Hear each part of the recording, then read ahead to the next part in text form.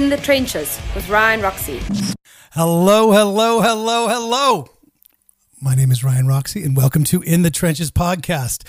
Yeah, I know. Everything looks different now. We're in a new location, right? An undisclosed location. Well, we'll see. We'll see. Welcome to In the Trenches. I'm excited about today's episode, no doubt. This episode is one of those, you know, all my guests that I have on the podcast, I'm always intrigued. I'm always sort of fascinated by the journey that they took to get where they are. And the difference is a lot of the guys and girls that I have on my podcast, I've known for a while. And our guest today, I haven't known. This is the first time we've actually been talking as an interview, but I felt like I knew him the second that I DM'd him and asked him to be on the show because, you know, we'll talk about how I got hip to our guest today in just a little bit. But, let me tell you a little bit about him. First of all, let me tell me a little bit about you guys. Thank you very much for showing up. Thank you very much for being in the chat. And thank you for being part of it, whether you are listening to us with the audio headphones and you're listening to us on Spotify or you're listening to us on Apple Podcasts.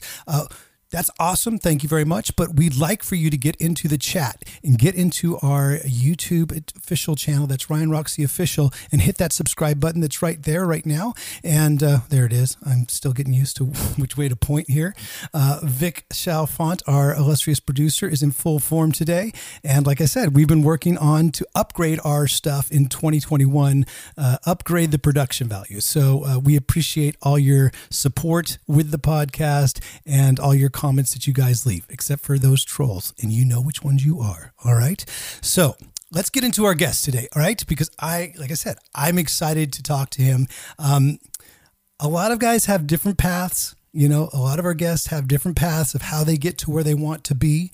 And, you know, as I said myself, I'm still not where I want to be. We're all still going there. It's a never ending journey. But, you know, amongst the things that our guest does today, musician, first and foremost, because, you know, that's what we have here at In the Trenches. But then again, I like branching out a little bit because he's a writer, a radio host.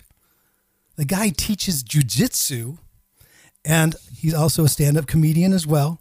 And I'm sure there's going to be a few other things that come up during our conversation. So will you welcome into the trenches, Jamie Kilstein. Hey, what's happening, Jamie? Hey, buddy. Thank you so much for having me. The intro of things I do would horrify any girlfriend's dad.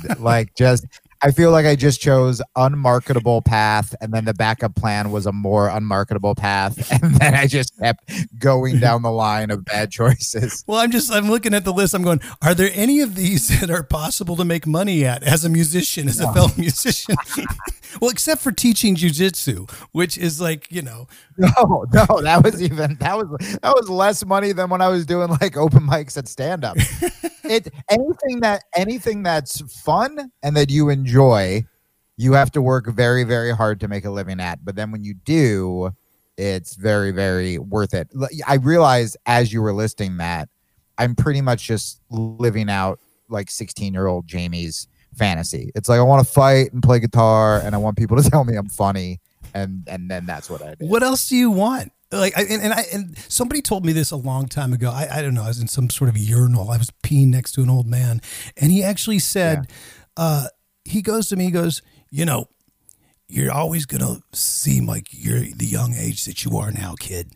You're always gonna feel that way inside your mind because that's the way I feel. And I was like, wow. And it wasn't anybody famous, because I have peed next to famous people before, you know.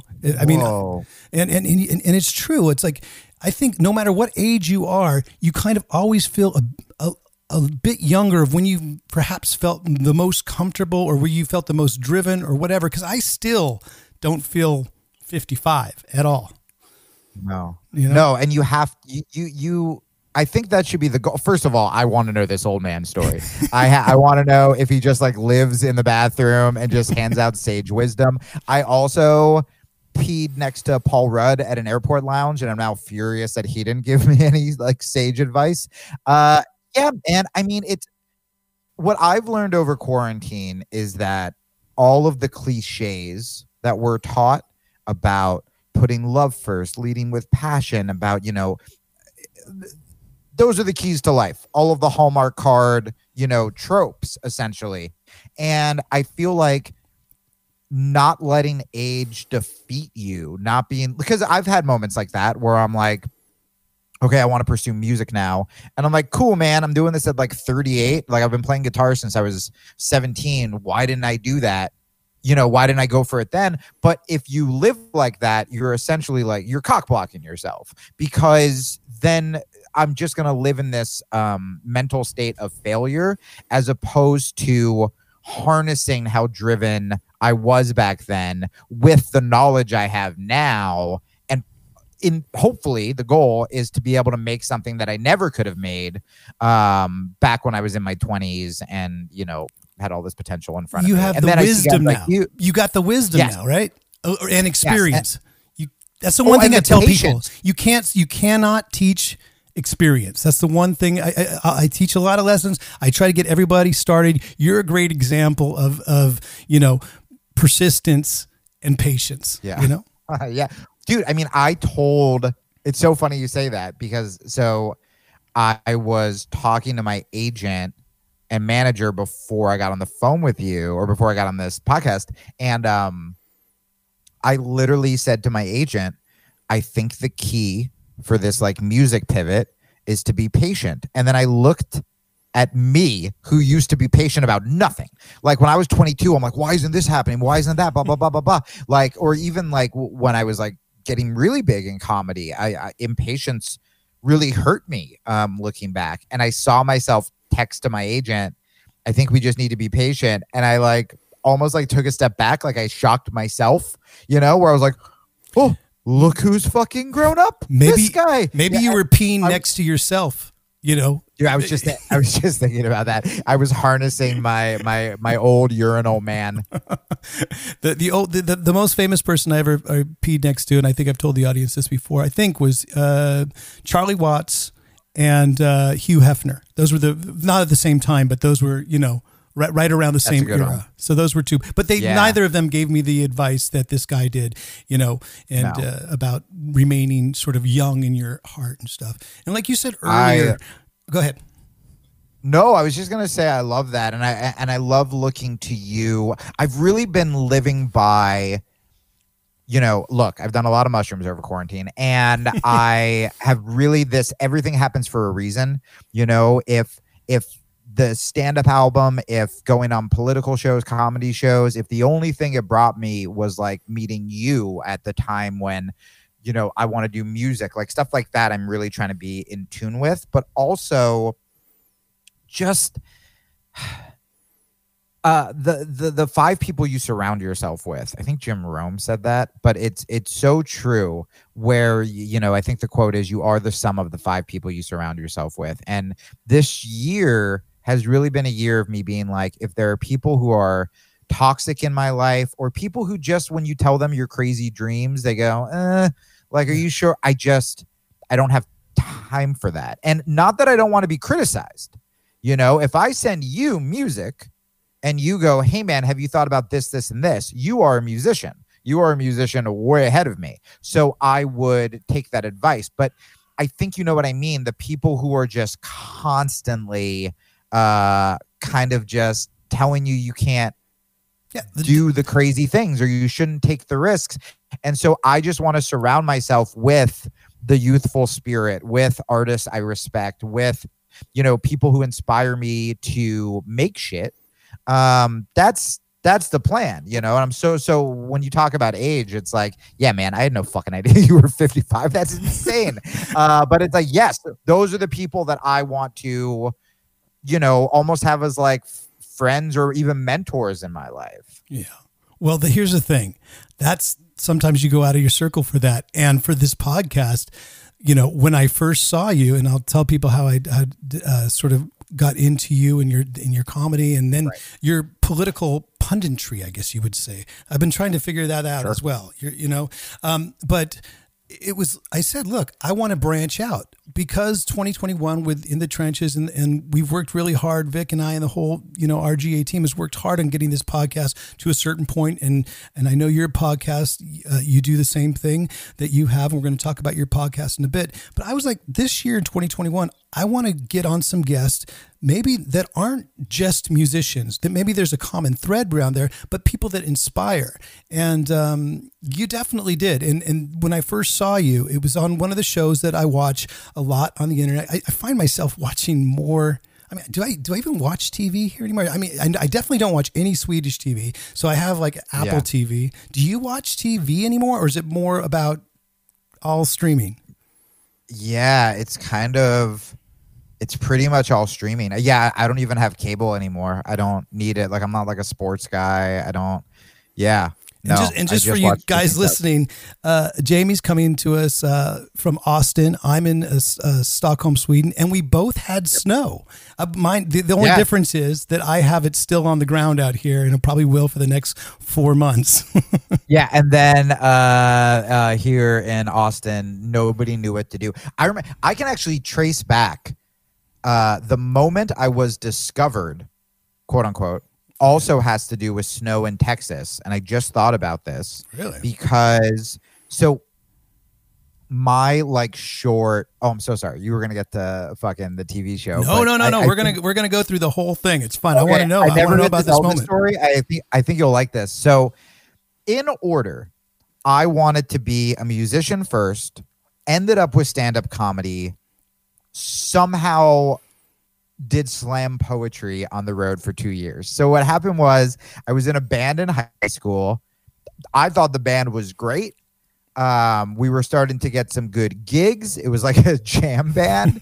So the lyrics were not the best. I had heard that because I actually did go down the rabbit hole and watched a few of your other interviews that you've done, and you were listing a few of these bands that were sort of influences and stuff. And you said one of them, or you had Blues Traveler was one of the sort of bands that you guys, and Dave Matthews, Fish, Wilco, those types of bands. Yeah. But what was the deal with Blues Traveler? Did you open up a show or something like that with them?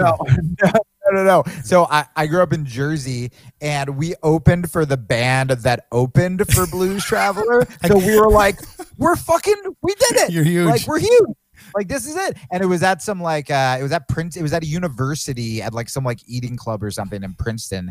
And but it was the first time that like we played out of good equipment. It was the first time the drums were mic'd. Do you remember the first time you played and the drums were mic'd? Yeah, You're just like, dude, there were probably only like 50 people there, but I was like, that's a good crowd. We had monitors for the first time. I was like, like it sounded like we were in a professional studio because we were playing through all of their gear. And it was, to this day, man, and I've done stand-up at the Sydney Opera House. It was like one of the best gigs. I put that in the top 5 of gigs I played. So after that gig, I like got my band, I like gathered them around, and I'm like, all right, guys, we got to start talking about like merch. We got to start talking about like tour. Like, I'm always the one guy who, if you start a thing with a group of friends, everybody trickles away, and I'm always the last man standing. That was music. It was jujitsu. When I started jujitsu at 17, I like showed up with 5 friends, just me. And so it's lonely. One of the few people that haven't been influenced by Joe Rogan to start jujitsu. Right? Yeah. Pre-fucking Joe Rogan. I had a podcast before fucking Marin. There you go. Jiu-jitsu before Rogan. Yeah. And so pioneer. Yeah. And although they are much more successful, I should have followed them. I always really equate those things to like that scene in what's that scene in Saving Private Ryan when the first fucking the wall of the boat comes down, and then the first guy just gets bam right in the head, and you go, nah, it's not good to be the first guy. Always better to be the second. That was me. That was me. I was the guy. And so my band. We were named after a Simpsons reference because we were all stoners. My band in Pray for Mojo, they were like, we have to go to college. And I was like, but we know what we want to do. We want to play music. And they were like, yeah, but we can't just do it. And so at the time, I sing a little bit now. I'll sing if I have to. But I was so afraid to sing. Oh, my God. Oh my God, I haven't even seen that picture. You know what? Vic Chalfon, our producer, seems to find some really great photos. And folks, if you're not, if you're just listening to it, get on the YouTube channel and watch some of these pictures of Jamie Kilstein. And that band does not talk to me anymore. But I'm like, I got very happy seeing that. And so they bailed, and because I didn't sing. And I was like, and I'm not like a shredder guitar player, or I didn't do cool like Tuck Andrus, like slap acoustic shit. I just kind of, I play really well with others and I write. And so I was like, okay, well, that's it. You're still East Coast at this point. You're still are you East Coast, and are you living? I'm still East Coast. I'm like 17. I just dropped out of high school, and so I was like, well, if I'm not going to do music, I know I have to perform, because even if I didn't drop out of high school, I would have failed out. The only class I was doing well in was music, and I was like, okay, well, I kind of like stand up. And I guess that's like performing. And whenever my band performed, I would like joke into the mic and I would get some laughs. And so I started going into New York to do open mics. And that was how I started. I started comedy because I couldn't do music. And also too, that what came first, wrestling or music? Because I heard that you want to be a wrestler as well. Yeah, that is probably not going to happen. I talked about that on Bert Kreischer's podcast. I think once I bought a guitar again and started playing and started, I posted like my first spoken word piece in a very long time on Instagram this morning, and the reaction has been really fucking cool. I think this is the thing that I'm going to go back to. Because I felt like I've failed so many times, and what I'm realizing, Henry Rollins, I did not pee next to him, but Henry Rollins once told me when I asked him advice, he's like, all you have to do is not quit. Like, that's it. It's not the most motivational sounding advice, but he's like, if you don't quit, so many people quit every day. By default, you may not be a rock star, but you'll be making a living. Something doing will happen. Something will happen. Yeah. And I feel like that's such easy advice to hear and go, yeah, I'm just not going to quit. But for me, because I did all of these different weird creative things, I didn't really realize that I was running away from stuff or quitting because I felt like I failed, because I it's not like I went back to a day job. No. When music failed, quote unquote, I went back to stand up. So I'm like, all right, I guess I'm still an artist. Yeah, they all still had some crossover. There's a common thread. Yeah, there's definitely a crossover with all the stuff you've done. And you know what? You're familiar with the term, and I know some people do it better than others. I know a few people that they fail upwards. Somehow that can happen. Me, I've kind of, I'm in the same boat as you are. I think there's a lot of us that a lot of people listen to the podcast. You just keep trying. You just keep doing, and you just keep, my whole mantra for 2021 was create. And that's why I started the guitar lessons and trying to get people to start playing music. Create. Something's going to happen, right? Yeah. No, that's exactly been mine. I interviewed, my podcast is very weird. We had I definitely want you on it, but even last month we had Diamond Dallas Page from the WWE, but then I've had big rappers or comedians, or it's kind of all over the place. But there's this guy named Eric Godsey, who's this Jungian psychology, psychedelic. I don't even know how to explain him. But he's great and he's brilliant.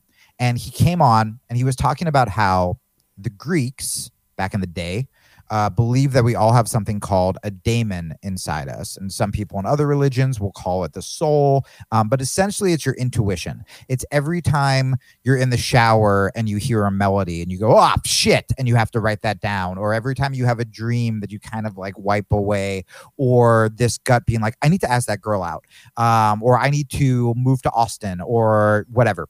Yep. And surrounding the daemon are these guardians, and the guardians are all of the voices that go, don't do that, man. Or that girl gets hit on a lot, or do you really have the money to move to Austin, or didn't you already fail with music, or do you want to be the fucking Saving Private Ryan guy who gets smashed with a bunch of bullets? Like, and the Guardians, it's not that they're, the way he puts it, it's not that they're like these like mean negative voices, but essentially they're trying to protect your like wounded inner child that still holds on to like your rejection from childhood or your failings or stuff like that. So my goal, much like yours with Create, and the reason I'm doing music again, and the reason is every time I just have this gut feeling, even if I'm afraid, even if I'm like, but what if people are shitty on Twitter about this like spoken word piece, or like, do I really want to be political, or like, should I take guitar lessons? I'm just saying yes to all of it. And I'm saying yes right away. And I'm like taking inventory. Before you even have a chance to start, before you have a chance for them, for those voices to sort of start in your head to start going. Exactly. I didn't, like I said, I didn't know what to expect bringing you on the podcast, because like I said, I know a lot of the guests that I have. I have toured with a lot of them and have history, but I felt an immediate sort of bond with you. And who knew that we would be dropping, Greek philosophy on In the Trenches on a, on a nice Tuesday. I know. My stand-up album, I'm literally talking about needy guys eating pussy. And I'm like, as Socrates once said, and don't show your dick. Complex man. Yeah. Unless you have sage wisdom at a urinal. We've gone over this. Yes, we have. So yeah, man. Oh, so the fucking the snow thing. So I started to get I started to make a living at comedy right around the time we went to war in Iraq under the Bush administration. And Mark Maron would take me out to open for him. So I would open for Mark. And Mark was much more political back then. He was one of my favorite comics. And here's a quick side note, just so you know, Jamie. My old bass player from my band Electric Angels ended up managing Mark. Really? Yes, Jonathan Daniel. And he ended up managing him and all throughout the whole thing. And I was very very impressed at one point. A year or two ago, someone texted me and they say, "Hey, Mark Maron just dropped your name." I said, "What? Get out of here!" So, well, that's awesome. I was very happy about that. But I'm sorry, so cool. I digress. Yeah, the one time I went to his apartment when he still lived in like Queens before the podcast. Yeah, we were playing guitars. He took guitar very seriously. It was much better than I thought he would be. And so, but I wasn't as good as Mark. So I wasn't getting booked. Even when I did well, the politics, it was not a good idea to be political back then. So it was very like, you're either like for America or it was the days of freedom fries, if you remember that. Oh, dude. And, definitely, man. I remember those. And it doesn't seem like it was that long ago. It really doesn't. I know. I mean, I've been in this Stockholm, Sweden chapter now of my life for a while, and there will be a new chapter moving on and stuff. But that whole Los Angeles chapter, because I lived in New York as well for years, and but that was during that time that I was living in Los Angeles, and I remember those early days of like, it was, you had to really, patriotism was. It was so weird that patriotism became political. Oh, I mean, I remember opening for Janine Garofalo once in Boston, and Fox News cornered us outside the theater because she just spoke out against the Iraq War, which now we look back about like what a failure it was, how a lot of Republicans talk about. I mean, it just unequivocal, just disaster. And the fact that they were cornering this 5'2" actress who was like, "Hey man, maybe we shouldn't like bomb 100,000 Iraqis," is so crazy at the time. And I mean, I think that's actually a really good example for people who maybe are speaking out now and are just getting shit on. It's like, hey, just wait. Has there been anything political that's happened this last week? I'm not sure. Really? I think this week's been pretty chill. I think Trump was just kind of like, how can I help usher in the new? I haven't read the news. I haven't read much news lately. I've just been hyping you being on the podcast, Jamie. That's all. Oh my God. I just before I got on, I posted on my Instagram story. The Onion had a headline that was just like DC police to like something like enlist 3 officers for inauguration day or like something like That's that. a win. Oh my God. So good. So we're getting to the snow, folks. We are definitely getting to Jamie Kilstein's big break.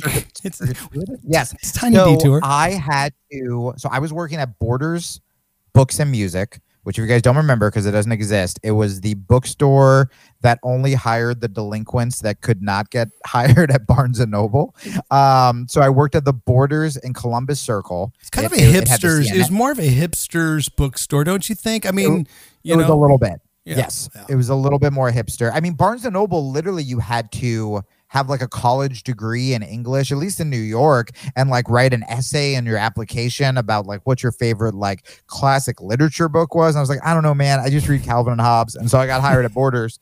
But it was in like the epicenter of like tourism. It was right in Central Park, CNN building, Time Warner Center. And I was just so miserable there. And, you know, the politics was really tough with stand-up. And my ex worked there at the time.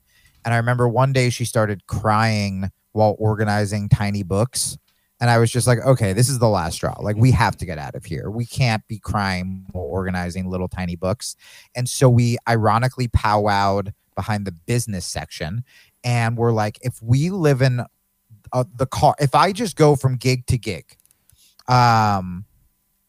we will technically be making a living as artists because we don't have a home. So we just need to make enough money to get to the next gig. Yeah, to get to the next gig to get put up.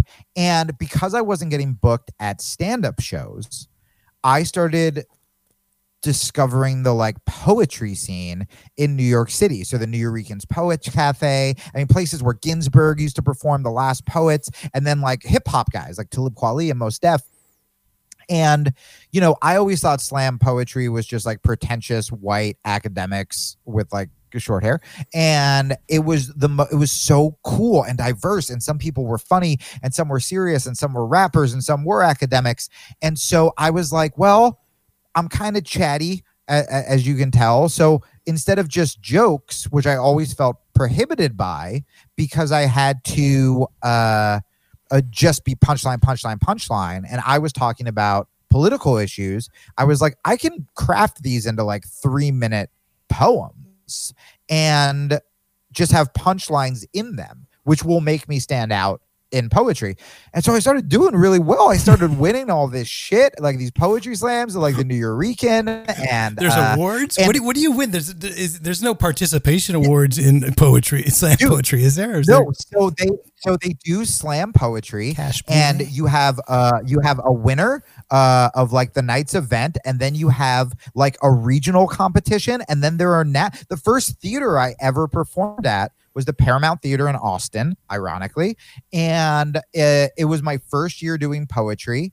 And I remember I won everything. I won the New York thing. I won the regionals. I got flown to Austin. I got put up at a hotel that I couldn't even afford to buy internet at because I was so broke that I was like, you know, like it was before free internet was in every single hotel, because I remember the early years when we first started touring with Wi-Fi and stuff with Alice, we would have a big arguments because nobody wanted to pay the $13.95 for the 24-hour access of Wi-Fi. Kids today don't understand. You don't understand. No. Well, and also when I was on the road, if I stayed at like a shitty motel, they were like, "Hey, we got free Wi-Fi and waffles." The Red Roof Inn. Yes. Yeah. And then every time I got put up at a fancy hotel, I was like, I can't afford anything. So I remember, so I ended up getting like 5th in the fucking world my first year doing it at the Paramount Theater. If I made it to the finals, I didn't even have enough poems because I was like brand new. So I don't know what I would have read. Damn. I remember when the list of the top 10 got announced, there was this huge, like circle around whatever fancy hotel we were staying at. Yeah. And I just kept hearing people go, "Who the fuck is Jamie Kilstein? Who the fuck is Jamie Kilstein?" And so you should have said, I am the Eminem of 8 Mile rap battles. That's who I am. Yeah, dude, I swear to God, that's like what it was. And so, God, and I forgot it was in Austin. That's so cool. And so, how's the snow come into? Snow is coming into the story at one point, Yes. doesn't it? Okay. So there are just people who are like, I don't listen to this goddamn podcast and not hear snow stories. So I started getting booked. I wasn't getting booked at comedy clubs. And what's cool about poetry is there's much more of a musicality to it. So even if you watch my Conan thing, that was very poetry inspired, but I'm tapping my foot while doing stand up. It's because it's musical in my head. And so I started just playing poetry slams and living out of my car because I could get booked there because they were, super down with being political. So I would just drive from city to city to city. And I did this for about 2 years. And then I did mushrooms in Albuquerque, New Mexico, as you're supposed to do. That's where you're supposed to do it. Yeah, it's the only place. Don't do it in Hollywood, California. And when it comes on, your apartment landlord just goes in the elevator with you, and that's when it hits you. That's actually what happened to me. Do not do it then. So how was nightmare? Nope. I was in a backyard in the desert and it was glorious. And but I was supposed to go to Texas the next day to do another poetry slam in San Antonio. It snowed in Texas. There you go. Texas didn't know what to do. So Texas just closed. It was like, you can't come to Texas. And it was like the other day, there was like barely any snow and they're like, we don't have salt. Like they didn't know what to do. It's like Los Angeles when it rains. You know what I'm saying? Storm watch 2020. Storm watch. Yeah, if it rains, when I lived in LA, if it rained, I'm not going to my gig. I'm staying home. There's no way. So I stay an extra night in Albuquerque. There happens to be this weird arts festival. This poet goes, hey, take my spot. You need money. The show was so wild where it was called the Reptilian Lounge. And if you were an audience member, you'd pay $10. Then they give you back your $10 in quarters. It's a variety show. So there's like a musician, poet, whatever. And then depending on how much they like you, they hurl quarters at the stage. Sounds like a Canadian strip club, actually. That's what and then literally hot burlesque girls come and they pick up the fucking quarters and then you get paid. I got $35. But there was a director there. And that was this guy, Paul Provenza, who hosted that show, The Green Room, I did on Showtime, and was just connected. And he brought me to the UK to the Fringe Festival at Edinburgh. And that's when I started being more experimental. That's when I started making a living. Yeah. And so I would make all of my money in the UK, come back to America, couldn't get booked at a D-rate comedy club. I still can't really. And then I would go back to the UK and fucking play theaters and shit like that, get reviews. And I remember I wrote my dad once and I told him, I go, Dad, I got like a 5-star review. It was either The Guardian or The Scotsman or something. And my dad, in classic dad form, writes back. He goes, that's great, which is awesome. He could have stopped the email then. And he goes, maybe great. One day you'll get, yep. And then he goes, one day you'll get reviews like that in America. And I was like, God damn it, Dad. you could have done less work and not made me a sad. You could have just hit send. Welcome to the Dad Issues. Well, welcome to the Dad Issues Club, which we all, I think, have. There's no doubt about it. That's why we're good. That's why we're good at what we do. Real quickly, I mean, your story about snow in Austin and or in Texas and how people don't really know how to deal with it. I grew up in Northern California. It snowed once, and basically that was like everything for us in the papers and everything, and it melted the next day. So when we were first starting the podcast, folks, Jamie's in Austin and I'm in Stockholm. I have the snow that lasts forever, and Jamie says all your snow is gone right now, isn't it right? It's gone. Yeah, I mean, it was beautiful for a day, and now it's totally gone. I went running this morning, and I didn't see ice. It was just totally gone. So that New Mexico gig got you sort of a little. It gave you a start. It gave you a nice. Okay, I love it. Well, because go ahead. No, you go. Well, because where I found you just recently, because obviously there's a whole story before that, but I watch Crystal and Sagar on Rising a lot. and I watch them when I'm, working out in the living room, folks. It's not like everyone's bitching and complaining about gyms being closed. I understand that, and I feel bad for you, but I've been doing this video workout for like about 10 years now. It's called the 30-day shred, some sort of, what's her name? Vic knows it. Vic, can you put a clip of her video up? It's a workout video it's a half an hour workout video I do, and I watch YouTube while I'm doing the video, while I'm doing the workout. Okay. And Crystal and Sagar, I saw you on Rising. I saw you on your couch. Is that the same couch that you had before you moved? It's the same couch. It's the same couch, but it's a different backdrop. Okay. So, well, the backdrop thing I had, which was the very, literally I got dumped and I was just like, I'm going to get a bunch of art.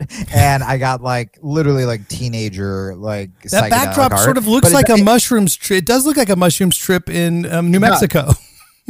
Yeah, and so, but it doesn't fit. There's this weird little half wall, and so it doesn't fit. So Hendrix, which used to be in the bedroom, Hendrix now gets the prominent display, which you can't be mad. I might put it over the couch. I know. But I'm just so happy to see you on that couch, because that's the couch where I sort of met you from and sort of know you from. And you've been on all the major podcasts. You have your own podcast. In fact, folks, like I said, I appreciate you watching In the Trenches, that everybody that's listening and watching, but you're going to definitely watch Jamie's as well. Vic, you do have a picture of Jamie's newest podcast. There it is. Fuck Up's Guide to Self-Help. I love it. It couldn't be better. It's very clear what the podcast is about. I mean, so you've been on Rising, you've been on Rogan, you've been on all the, I'll talk about a few more of the things that you have done. But then you also are an author as well. And your book, Newsfail, #Newsfail. That did well as well. So just another avenue of where you've sort of, ventured off into. Yeah. I really appreciate you saying that stuff, because I wrote that with my ex-wife, and the divorce was nah.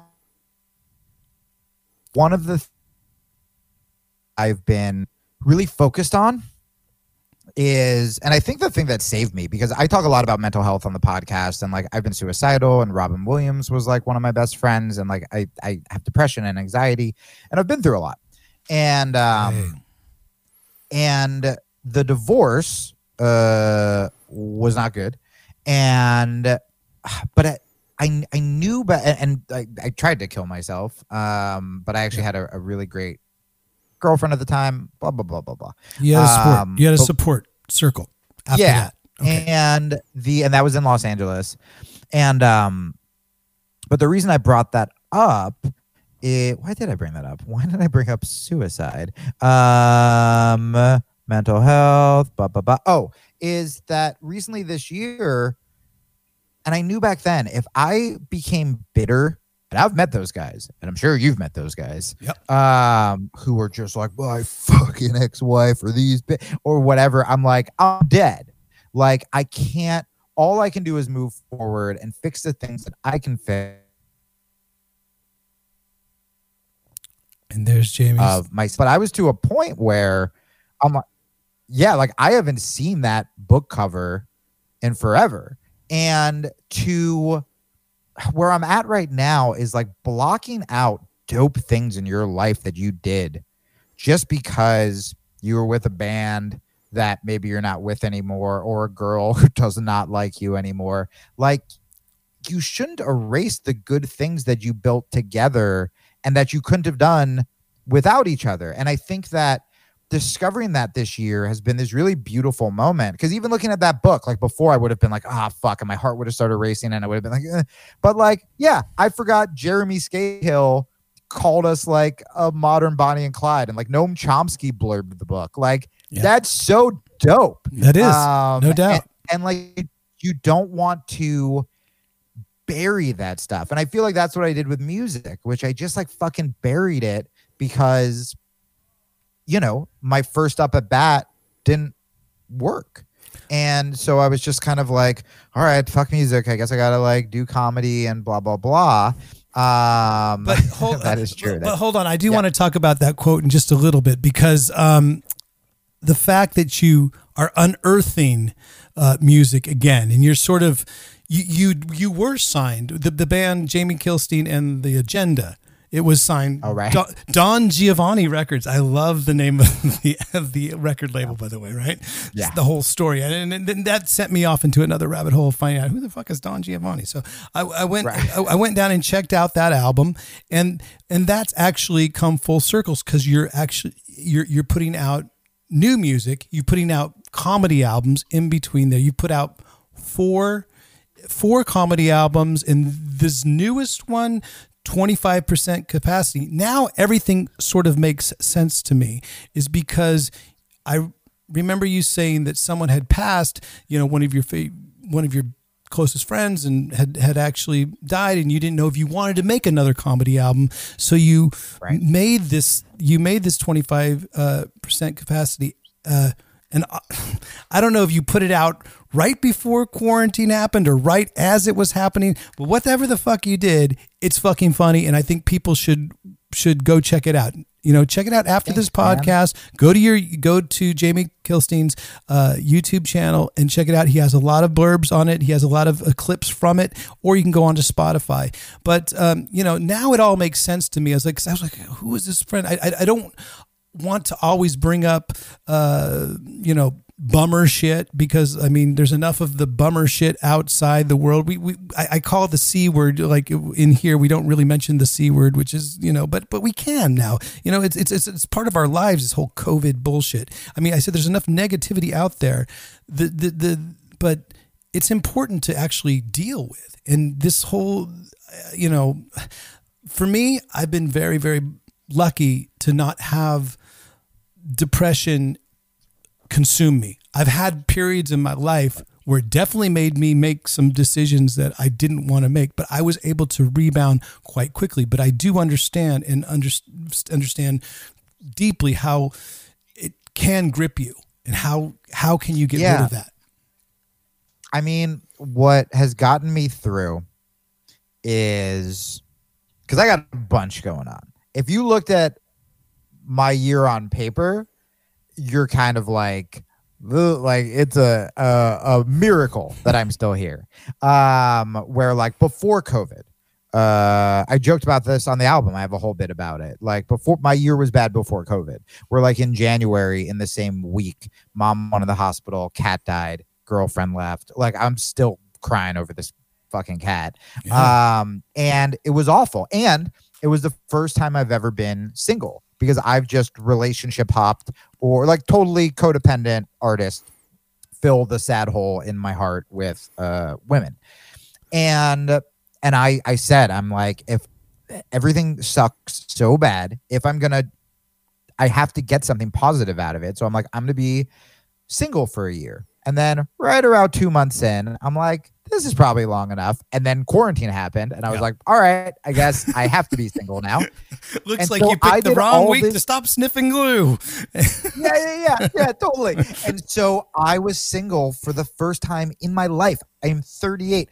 First time in my life I was single this year. This was the year. And it was great. There were struggles. There were financial struggles. There were scares. But it's also the first time I've really figured out who I was. So with your question, or what we were talking about before, is when something bad happens, the way I get through it, I can't settle for breaking even, where I have to come out of it stronger or with something better. So, the podcasts were doing fine, and they still are. They're doing good. And it was enough to make a living. Maybe not like going back to New York, good living, but a living. Good for you. And our podcast is, at this point, it's been a labor of love, hasn't it, Vic? Yeah. Yeah, it's definitely like, it still is a little bit of that. But I was like, okay, I now don't have a girlfriend. I don't have a cat. What are all the creative things that I've wanted to do that now I no longer have an excuse that I don't have time to do? And so I always wanted to make sketches. So I started making sketches on Instagram, and those started blowing up. I never knew if I was going to write another stand-up album. And, suddenly I had all these thoughts about being single and dating. And I've never talked about that because I was always the political comic. So I'm like, okay, I'm going to do one more album. And then I came up with the title 25% Capacity. And I was like, okay, I'm going to record this during quarantine, and I want a stand-up album that actually sounds like 2020, not like an old show of mine from like a big venue. Like I want it to sound weird and like it's in a warehouse in front of 25 people, which it was. And we got it out right in the nick of time. We got it out in December, and I recorded it in November. Half the stuff on there was brand new because I didn't have gigs that to practice it. So it was like the first time doing it was on an album, which is fucking insane and unheard of. And so I was like, cool, I'm gonna make an album that's different. And then I bought my first guitar in forever. I had to, when I was broke, I sold my guitars to Moby, who didn't need them, but he was nice enough and knew I needed money. You talking about so, the like, Moby? The remix Moby. Okay, so you were palling around with him as well. Okay. So Moby has my fucking guitars, and I was just like, the last amount of money I had, I just bought a guitar online during COVID, started playing again, and started writing poetry again, and pretty much everything that I put to bed due to embarrassment, I was like, I'm going to do, and now in Austin, I'm doubling down, but that it ties into the mental health. For me, it's like, you can't just, because I have friends who do this, or women I've dated who like, they'll stress out and they go, okay, now I have to go meditate. And it's like, no. Like, we should be doing all the things that make us happy on the regular, not like break glass in case of emergency. We should be doing it to kind of like build ourselves up so that when shit does hit the fan, we can kind of go like, okay, I still have a lot. And for me, it's always been creative. It's practicing scales on the guitar is mental health for me because I love the guitar. And so I feel like when shit is rough, that's kind of the time to make the big swing. And instead of just being like, oh, how do I just fucking survive another day? It's like, you don't with that attitude. It's terrible. And I've done it and I've tried. You have to be like, all right, shit sucks now, so I guess I'm going to go after my dream. And as insane as that sounds, the times I've done it, like, it's fucking worked. And maybe make it pulling for it to work again. And make it part of your routine as well. I mean, you've obviously 100%. Done that now. You've made the move to Texas. Was part of that move, did it have to do with, the whole your fascination with kickboxing, with jiu-jitsu, with music, with starting a new path? What was the whole move that you made? Because you lived on the East Coast, then you moved to Los Angeles, and now you're in Texas. So what was that whole move inspired by? So I have been re-fascinated.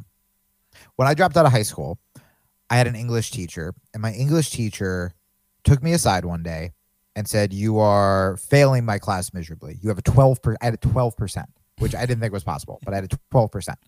But he goes, you're one of the smartest kids I have, because what I could do was listen, even though I didn't read the book, I could listen to the conversation that they were having and pick up on like what I would do as a writer or what I would do as a character in that book. Right. So I didn't read the Joy Luck Club, but if there was a question about what should this woman do, I would raise my hand and, be like, bitch, she's got to get out of that relationship or whatever. And he's like, I know you didn't read the book, but like, yes, you're right. It was a book? Or whatever it was. Yeah. And so he told me one day, and he should have gotten fired for this, but it saved my life. He goes, school is not for everybody. And at that point, I thought that dropouts were just like drug dealers or criminals or whatever. And yeah, I lived in a very like white suburban town. We were like the poor people in the like up and coming town. And he gave me his fucking copy, like a movie of On the Road, of Jack Kerouac's On the Road. Oh. And that book I also brought when me and my ex-wife went on this car adventure. And so recently, I don't know how it happened. I think I just watched this like Bob Dylan documentary, the Thunder Road one, on Netflix. And I was like so fascinated by, back then there weren't tribes. It wasn't like you're a comedian, so you only do stand-up, or you're a musician, so you only do music. It was like Jack Kerouac was going to jazz clubs, right? Yes. And he was doing stuff with Allen Ginsberg. And Allen Ginsberg, the poet, was going on the road with Bob Dylan, the musician. And it was just all of this, like, and then they were even tied to the spiritual community. They were like, some of them were like going to like Ram Dass retreats and all of these things that I love. Ram Dass, poetry, music, like it was all fucking tied together. And so we were DMing about that. We were messaging each other back and forth the other day, and Jamie, you turned me on to the voice messaging through Instagram, which was much easier. I sure did. Right? I But it only gives you 1 minute. Dude, I got so excited when I was like, this fucking guitar player I know is hitting me up from some political show I did. And like, you probably thought it was just going to be a simple, like, hey, you want to come on the podcast? And I'd be like, sure. And I was just like, bad news, buddy. We're going to be friends now because I want to play guitar. And like, we're going back and forth with it. And we were talking about that because I was telling you about the 80s when I lived in Los Angeles, and where there was this synergy at one point where musicians, comedians, and strippers, and actors as well.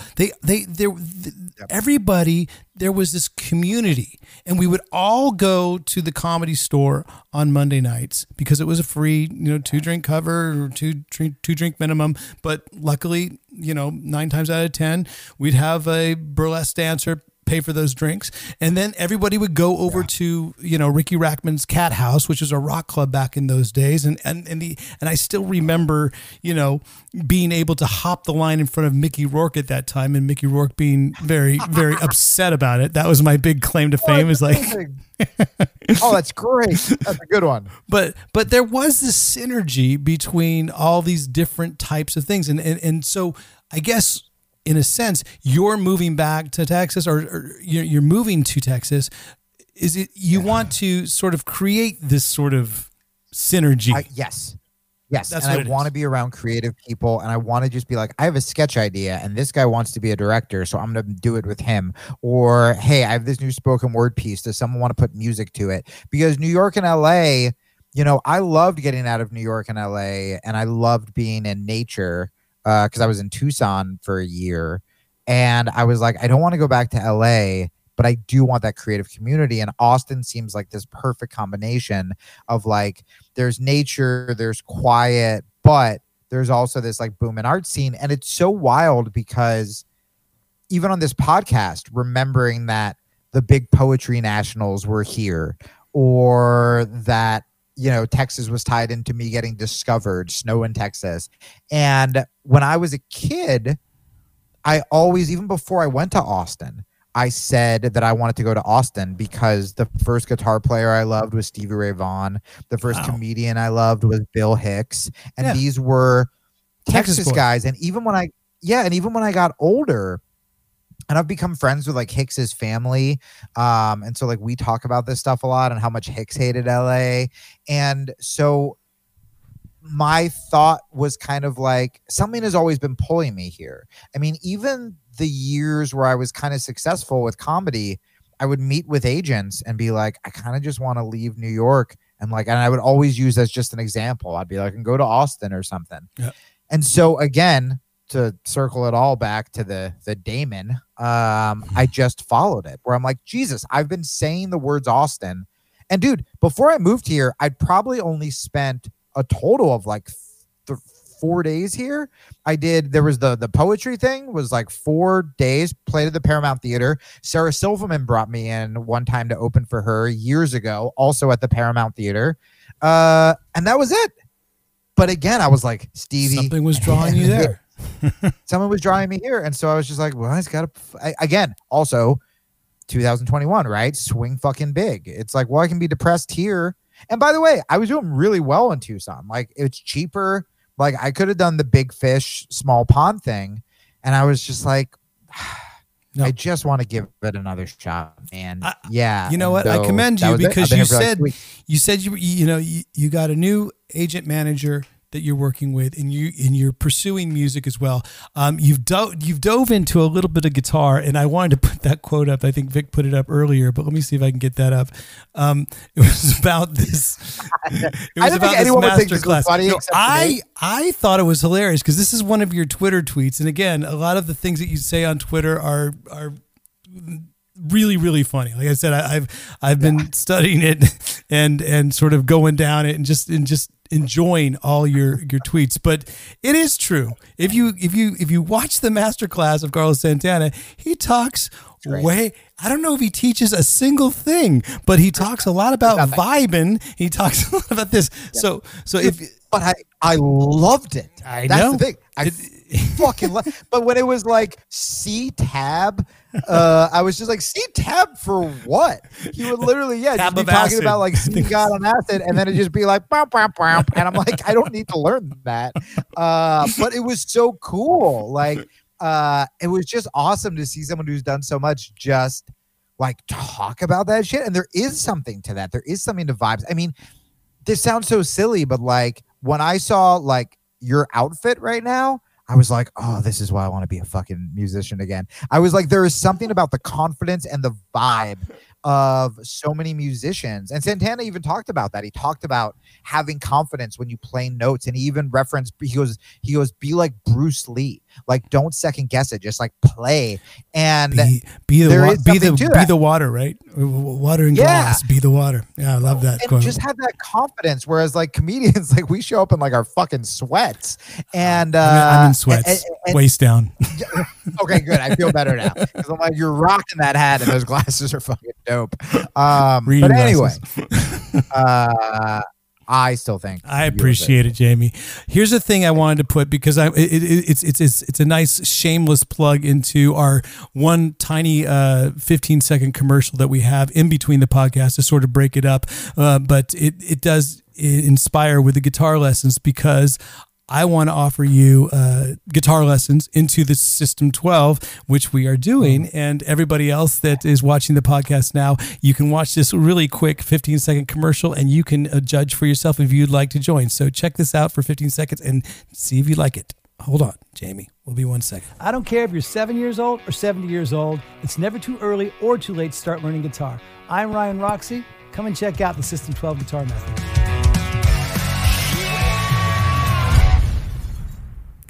15-second song. That was quick. That's the most amount of commercials that we have in the Trenches podcast, because we are here with our guest Jamie Kilstein. We're talking New York, LA, Austin, and it's just a pleasure to have you on. I want to do that, by the way. Well, you're going on it, because we're in the midst of this. I'm very excited. Yeah, we're in the midst of this thing called the System 12 12-week challenge. You can pick up any time now. So I'll hit you up with the all the links after the podcast is over. But there's a couple other topics that I wanted to talk about, because, like I said, you have your own podcast that you're doing right now, but you've been on a lot of other podcasts that I've seen. I even saw you on the Glenn Beck podcast. Oh my! I mean, this is something that I would not picture Jamie Kilstein being. But then I watched it and I was like, what the fuck? Glenn Beck has great production. What's up with the production of his podcast? Dude, that studio. Was it a team? Who was on? How many people were working on that? It was like it was like a television studio.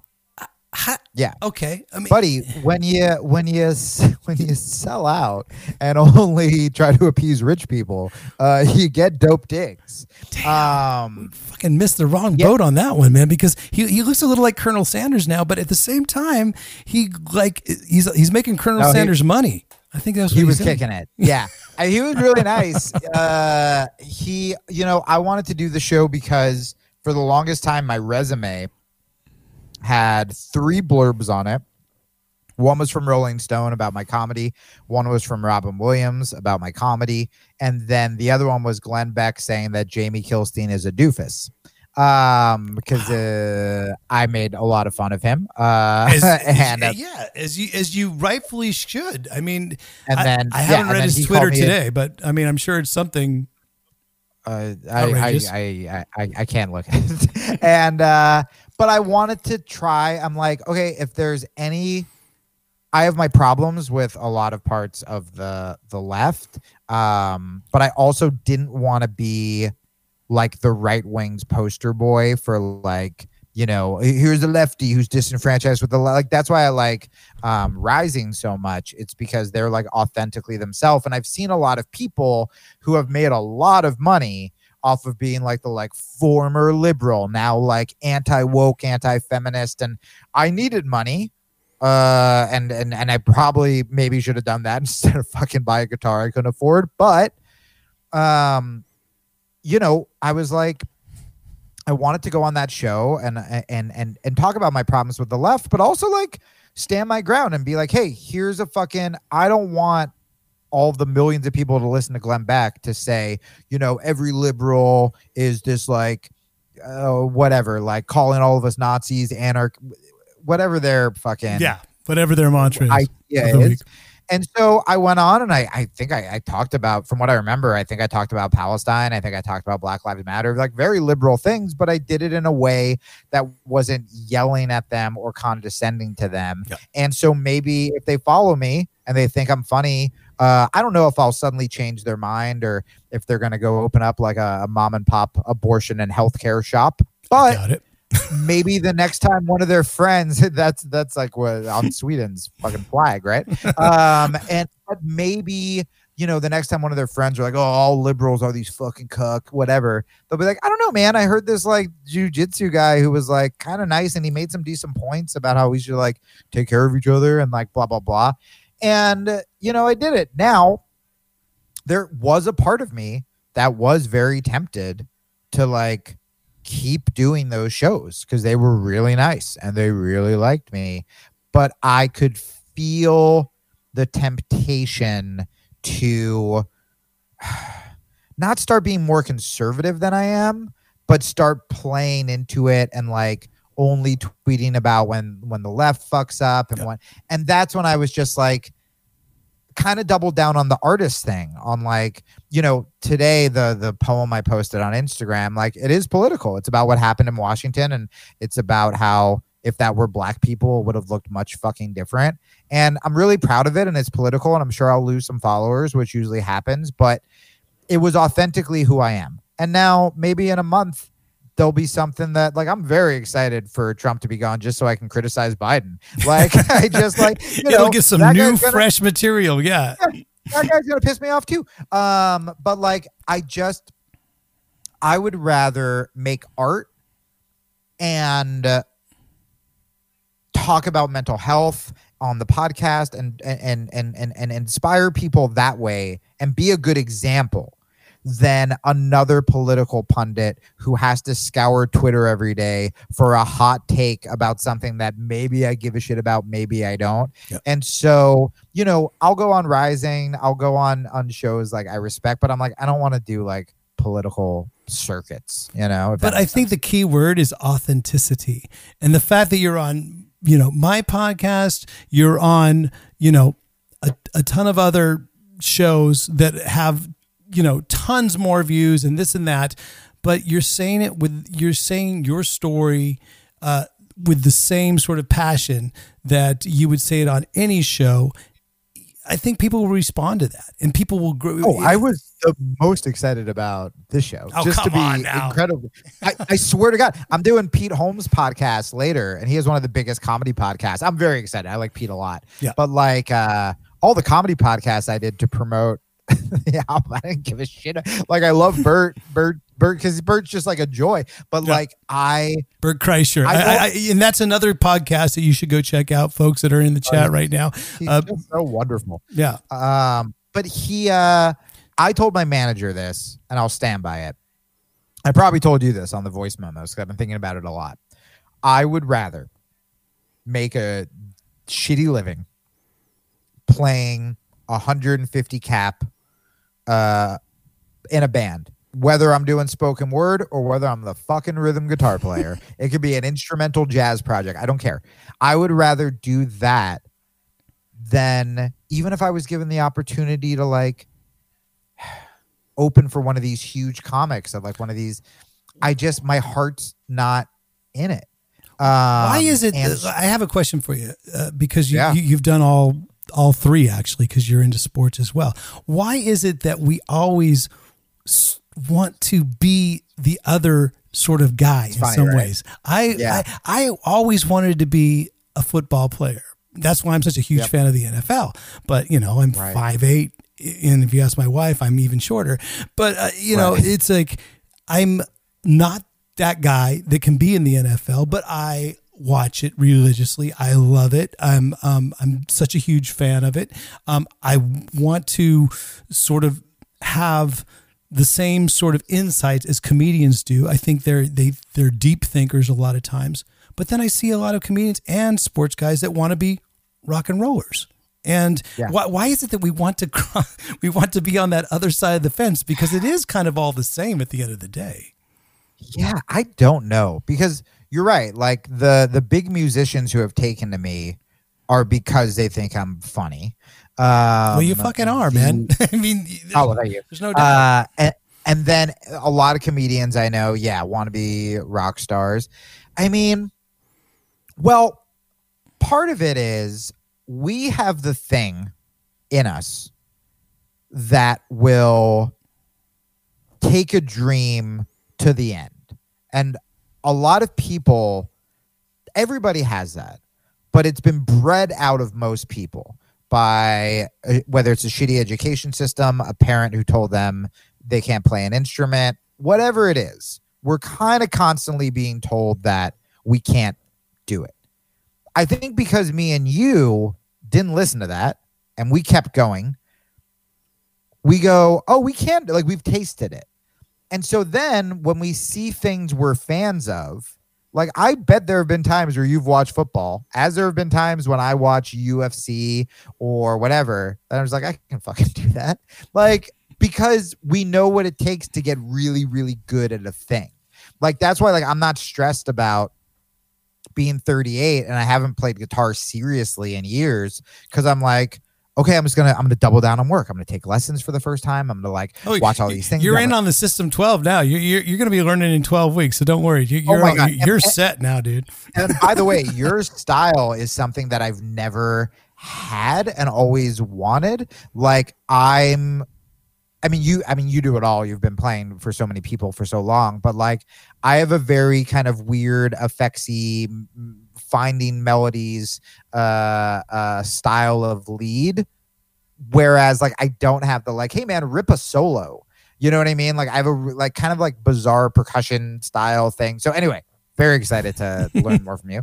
But I think that might be why. And then it's just classic grass is greener shit, you know. All of my married friends are like, oh, being single, man. And then then all my single friend, like, dude, you should see me like being single. I don't look at girls and do the like slow turnaround like, oh, I'd really love to fuck her. I see couples holding hands with their dogs and it brings like a tear to my eye. I'm like, yeah, that's all I want. I'm like, I just want that. Like, I watch more Jim and Pam episodes of The Office than I do porn.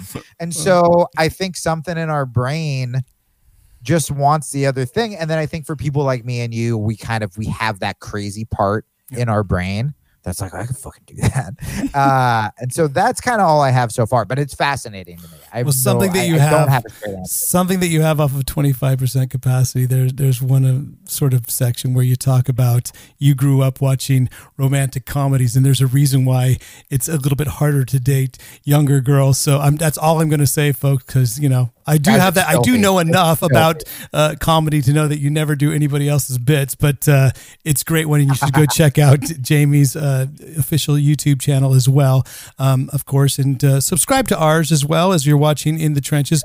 I appreciate you guys being in this chat for so long and being part of it. I know that you might not be seeing the comments coming up on the screen. That's because our producer, Vic Chalfant, has left the building. So it's just me and you now. And and and that's cool. That's good with me because there's just a fucking rogue.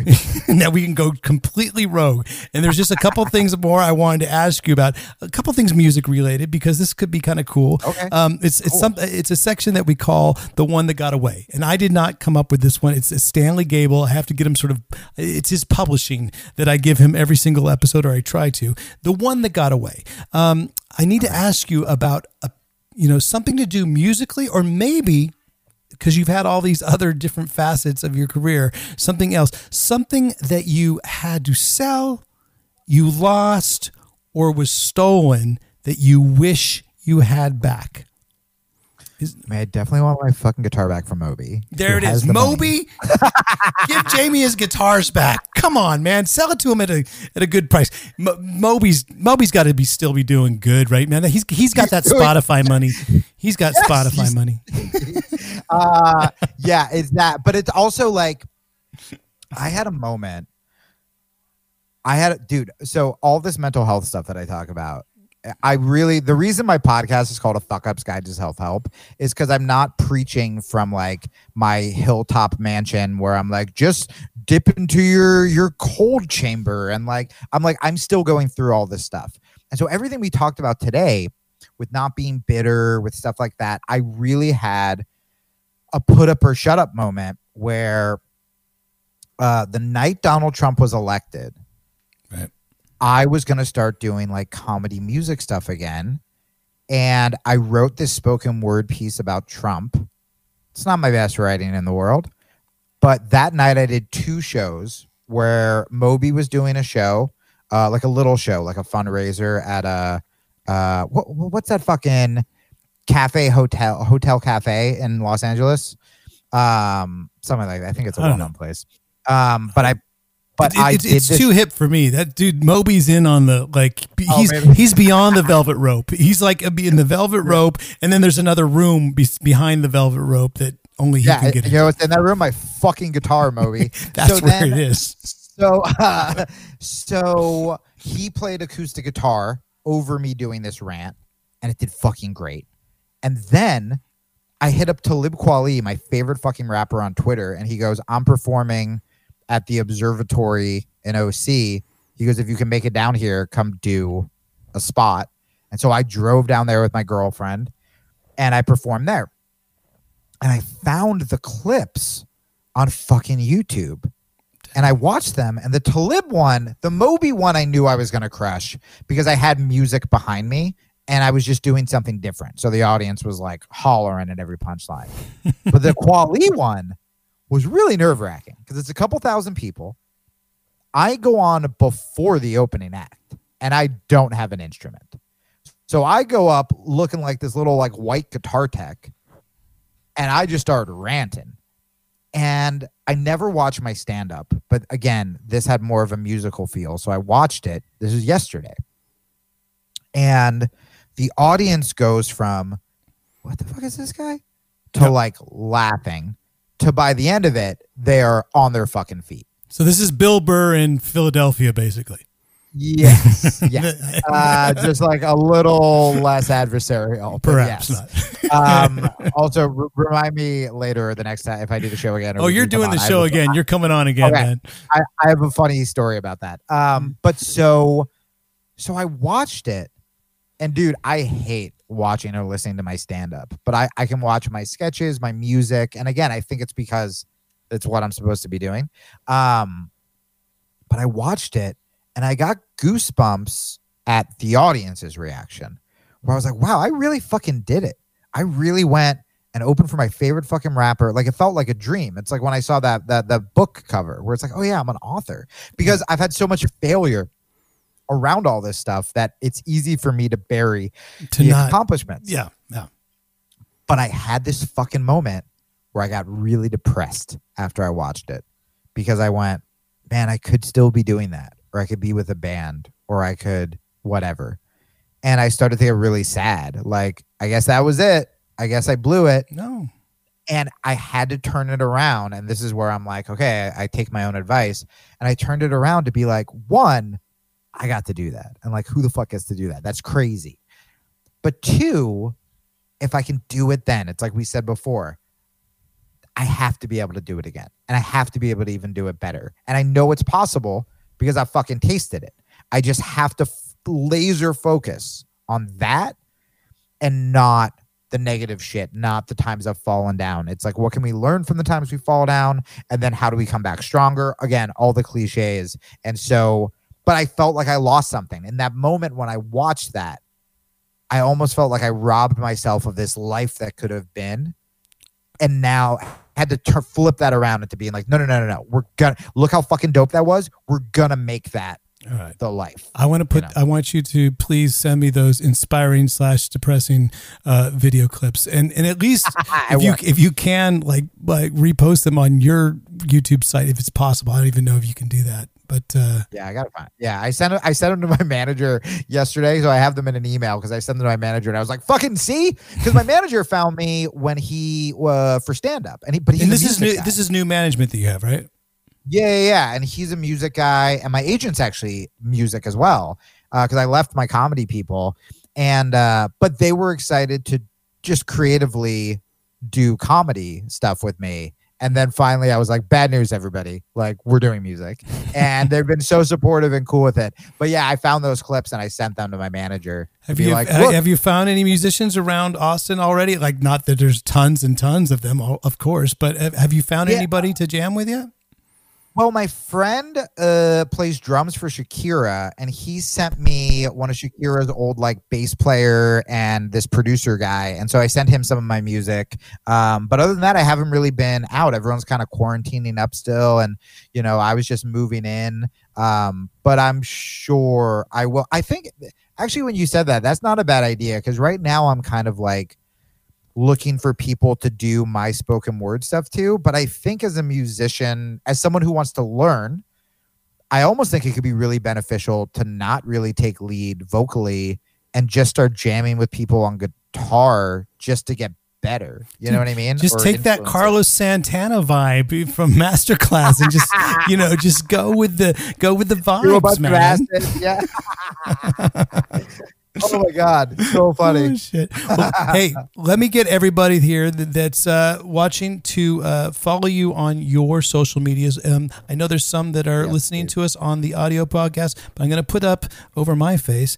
These are your links right now. Jamie Kilstein, you got Instagram, Facebook, Twitter, and I do, highly suggest you go check out his Twitter feed as well. Even though I'm not a Twitter guy all the time, but Jamie, can you say your links for the people that are listening on the audio? Yeah. So Twitter is definitely where I have the most followers, but it's such a toxic fucking cesspool. But yeah, that's at Jamie Kilstein. Instagram, I discovered over quarantine, and that's where I make all the good stuff. And I'm happy, and I post dog pictures.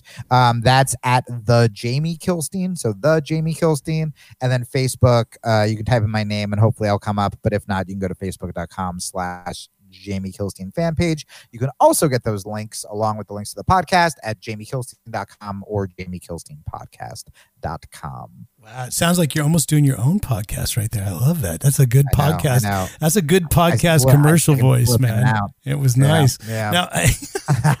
Now, hold on, because I got Vic over there as my producer. I'm always used to him doing all these crazy end things, so that's why. Hold on. That was the end. We're not ending just yet, folks. In just a couple of minutes, but I have it all queued up, obviously. That was like the end of The Sopranos. It was like very sudden and kind of unexpected. It's like, that's how we end this? I know. And the only thing missing was a Journey song. But you know what that's called? That's job security for our producer, Vic. Because he continues to get paid nothing, but he's secure in getting paid nothing for the podcast. Because, like you said, it's a labor of love at this point. But you know what? With more guests like you, Jamie, we're on the up and up, and that's what is the plan for 2021? What the hell are we going to be doing? Are we because my whole world is like my whole world of in that sense of touring is still a huge question mark of what 2021 is going to bring. When I talk to the agents, I talk to the bookers, everyone's there. I hate this word, Toby. Why do you say this? Cautiously optimistic. The word cautiously optimistic means probably not going to happen. Oh my God. You just like teleported me to a boardroom in Los Angeles. That was perfect. Yeah. I mean, I keep hearing that too. I keep hearing like falls when people are thinking, me and you are in a different situation, but maybe you can get something out of this where, you have your sort of successful flag planted with music. It's awesome that you're doing the podcast and the lessons and shit like that. Like the people who adapted in 2020 are going to come out so fucking strong. I'm so lucky about the podcast. I'm lucky that I started doing these comedy sketches, which took off. I mean, things that I just wanted to do artistically ended up saving my ass, Right. And I think that it's cool to watch, like someone like you, where it's like, whoa, you're really good at podcasting.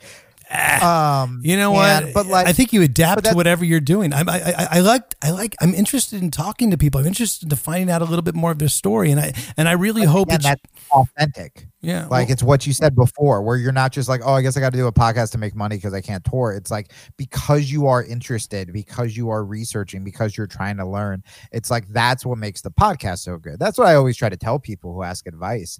It's like, don't ask me how to make money. Like you just have to figure out what you want to say and how to be yourself. And so that's great. For me, I'm using this as an opportunity. You don't necessarily need this like I do, but for me, I'm kind of like, oh, no touring? Great.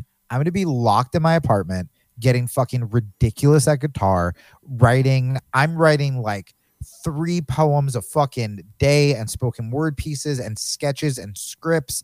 And so that one of my favorite stories is the author David Sedaris, who's like #1 New York Times bestseller, humorist guy. I love David Sedaris. Is it Sedaris? You say tomato, I say tomato. I think it's Sedaris. I don't know. I don't know how you fucking I try to. I'm always conscious of that because for many years, even to this day, people call me Brian Broxy. No, I was going to say that as a joke. Well, maybe some of it is, but like for Jamie Kilstein, I went on to different. You get Kilstein? I get Kilstein a lot. Yeah. Okay. So I go on to other people's interviews and I see how they say their name. I try to get the artist themselves to say their name themselves. So anyway, I don't know if it's Joe Sedaris or Sedaris. I know that David has a sister named Amy. They're both very successful. God bless them. Okay, so that's the story. So she became successful first with this show she did called Strangers with Candy with Stephen Colbert. Right. And David at the time was living with their parents. He was like not successful. He was in his 30s. And one day she is doing a reading. She has David open for her. And he reads some like short piece he wrote. And a literary agent came up to him afterwards and goes, have you ever thought about writing a book? And David Sedaris goes, I have 3.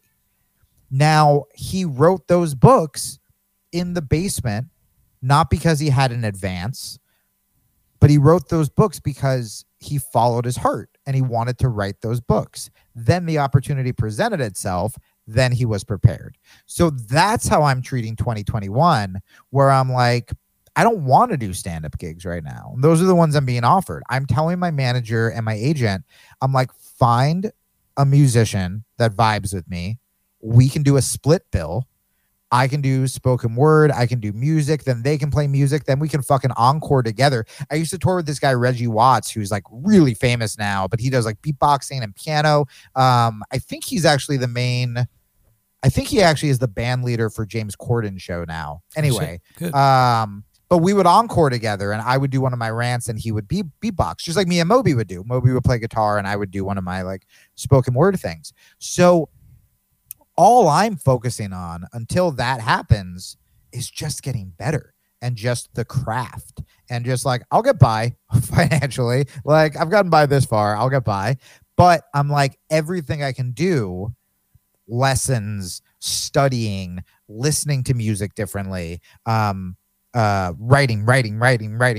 That's what I'm doing. So I can have that. I have 3 ready when it is time to tour. So that's what I would say to everybody else and everyone listening, even if it's not artistic, if you're single, become the kind of fucking person that attracts the girl or guy you want. I mean, that was also something that, man, I've been hit up more than I've ever been hit up in my life because I'm not so desperately trying to get into a relationship. I'm figuring out who the fuck I am. So when I do get into a relationship, now I know for the first time in my life, I like to wake up early. I like to meditate. I like to do jiu-jitsu. I need these hours to play guitar. And I'm going to find someone who fits that bill instead of my old list was like anybody who will have sex with me. Or how can I fit into their world? Yeah, I get it. Yeah. Yes. I did that all the time too. So that's how I'm handling 2021. It's kind of like I'm stuck. Cool. Creatively, how can being backed into a corner make me stronger? And that's the plan. Now I'll have these fucking moments where I see like the video opening for Talib Kweli where I go, but I want that. But then in a weird way, it's like, it's not refreshing because I don't want this to be the case, but it does make you kind of breathe easier where it's not like you're not on tour right now and everyone else is on tour. It's not like you've been replaced. It's not. So I can really use this as my like training montage in the martial arts movie so that when it's tour time, it's like, great, I'm fucking ready. That's perfect. Well, you know what, folks? Welcome a new member of the Roxy Guitar Army because we are hooking up Jamie to be part of it as well. It's been a pleasure having you on the In the Trenches podcast. I really hope that sometime in 2021 you can come on again. We can catch up. We can see how our progress is doing with both of our sort of projects and what we're doing. Oh, that's great. Maybe if everything works out, like you say, by the fall, we'll actually be able to meet and sort of embrace at one point. Wouldn't that be human touch? Wouldn't that be something? Dude, I'm going to put this out in the universe. I really want to do a record where I take some of my favorite musicians. I'll be like the Santana of spoken word and like do collaborations where it's like, hey, give me a piece. And like, you can have like a fucking guitar heavy one. And then maybe there's a hip hop one. And I just write spoken word pieces like over them. And I can even talk to the artist. Like, what is the thing you care about? Like maybe for you, it is a political one, you know, because that's how we met. I don't know. But I think that would be so fucking dope. That's my thing too, is like, I just want to make art with cool people. I don't want to be around negative bullshit. I don't want to do stuff for the wrong reasons. I just want to make art with dope people. Well, there you go. As the manager of Spinal Tap would say to Nigel Tufnell, consider it done. How about that? Hell yeah. That's perfect. So thank you so much, man. Thank you so much for being on the podcast. Everybody that's in there, hang out, Jamie, for just 1 second while I try to attempt to get these end credits going. But folks, until next week, until next Tuesday, when we have the world's most famous percussionist, you name him, mystery man, world's most famous percussionist on our In the Trenches podcast.